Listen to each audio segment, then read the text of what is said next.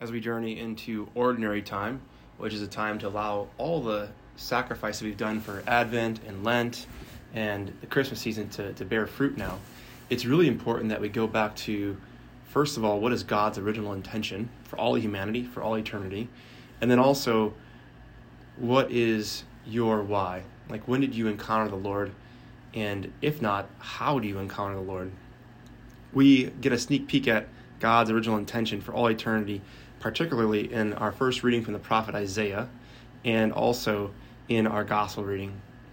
But I want to just ask you, if you're married or you're discerning marriage, how do you know if the person is the one? And then also, how do you know you're the one for that one, if you know what I'm saying? And often when I talk to my brother PJ and ask him when he knew his wife Jen was the one, he always goes back to that time in college, and he was going to a party, and what happened was she opened the door, and he only saw her amidst all the people behind her, and his heart knew that she was the one for him. Everything else was blurry, and he only saw her, and maybe she only saw him. And then for myself, as a priest, I always go back to that moment when, I was at the men's conference, and Cardinal Dolan was holding up the Eucharist, Jesus, body, blood, soul, and divinity, and I only saw Jesus in his hands.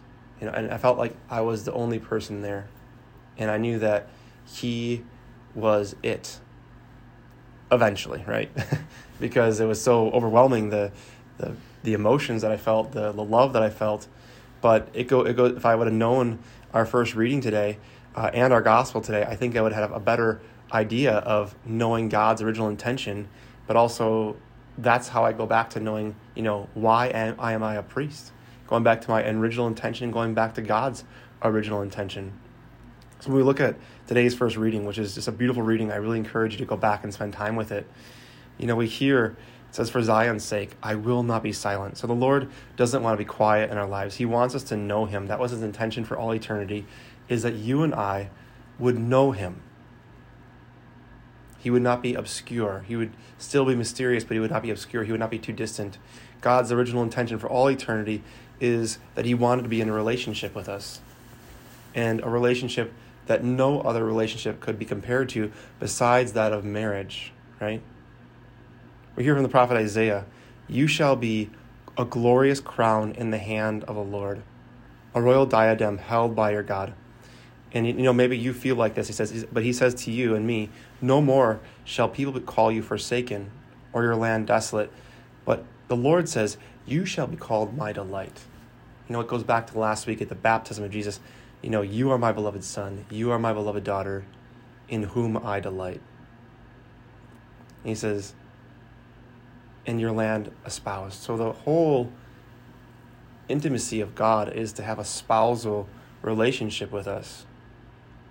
He even says further, as a young man marries a virgin, your builder, that is God, the creator of the universe, the creator of the heavens, the stars, the galaxies upon galaxies, your builder shall marry you. And as a bridegroom rejoices in his bride, so your God rejoice in you. So when God sees you, that means he gets excited. I can remember, being a young uncle with my nieces, and they'd see me and they would just get so happy, right? And they'd run to me and squeeze me, and they were delighting in me, right? And God delights in me and you even more so. And to even push that point even further, now the God-man, God-made man, Jesus, he performs his first miracle at a wedding to point to he desires intimacy with you and I. He points to he wants to be one with you. And the person who notices that there's an irritation or there's something going wrong is the mother, who is Mary, who is the new Eve. She says they have no wine, which means things are going stale. They're forgetting that you are God, that God loves them. He desires spousal intimacy with us. They've forgotten that your original intention, Lord, is to be in deep, abiding friendship, communion with his people. And Jesus says, woman, how does your concern affect me? My hour has not yet come. So what that means is Mary is going and bringing the intention of the people to Jesus, right? As we do often when we pray the Hail Mary or a Memoire or the Hail Holy Queen, or saying, Mary, help help bring this to Jesus, purify our intentions. And by Jesus saying, my hour has not yet come, he's saying, if I do this, people are going to want to kill me. If I start performing miracles, people are going to want to kill me because I have power to set captives free, so that people may know that they are not despised by my Heavenly Father. They are loved, right? And Jesus and Mary are having this deep, intimate conversation that most people would have known, but what Mary is doing is giving permission for her son to perform his first miracle. For us to encounter God in Jesus, right? Cost Jesus his life. And that breaks the mother's heart, but also she knew of the power of the resurrection. So in this gospel, there's 6 stone jars of water for ceremonial washings, which means that people were washing their hands and their feet, and God knows what else part of their body with this water. So it's dirty, it's gross, and maybe that's how you feel sometimes because of your sin, because of what somebody maybe has done to you. And there's 6 ceremonial washing jars, each holding 20 to 30 gallons. That's a lot of nastiness, and maybe that's how you feel. I am filled to the brim with grossness, right? And Jesus says, fill them. And so they did. There's a grace of obedience in doing what God tells us, especially if we know what his original intention is. Because then he told them, draw some out now and take it to the headwater. And these servers must have had some type of faith that this Jesus, this God, is different. And they were obedient. They took it to the headwater, and the water had become wine, which means all that had become stale now has flavor, right? All that has become mundane, boring, you name it, is now going to get them drunk on his love. That's what the Lord wants us to be, is to be totally intoxicated in a sober sense in his spirit, which we hear about in our second reading today.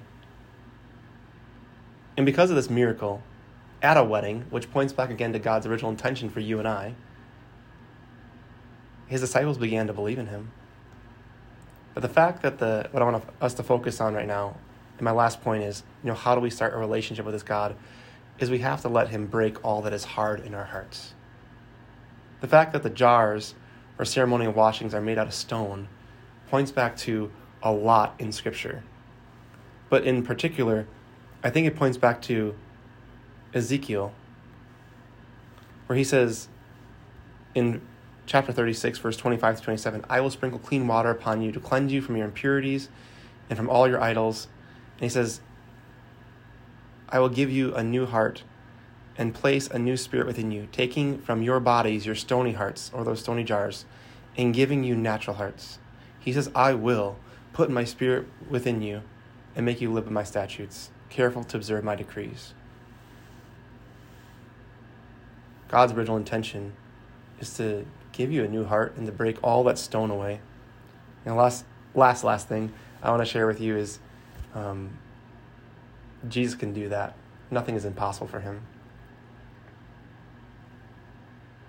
And when we think things are impossible, we forget, and our hearts become hard. So I want you to maybe focus on this week of God's original intention is he desires to be your spouse, to be in a relationship with you. And you are, and I are the bridegroom, and the Lord is the groom, right? We're the bride, he is the groom. And he wants intimacy with us, and that happens primarily at Mass. So when you come down the aisle, it's your wedding day. And that's how we go to confession, to get washed clean, to receive our hearts back anew, to prepare for new hearts in the Holy Eucharist. So we're called to exchange our hearts at every single Mass and to be replaced with his loving heart.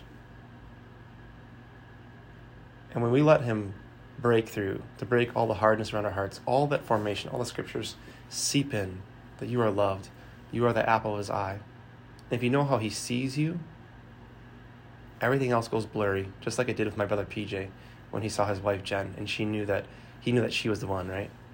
Just like I felt nothing but love in the Holy Eucharist when I allowed the Lord to break my heart. And Fulton Sheen says sometimes the only way the Lord can come into your life is by breaking your heart, because it's become so hard. And maybe that's you.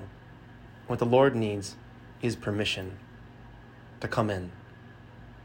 And without permission, he waits, as any good lover would do. And when you let him in, you'll know your why.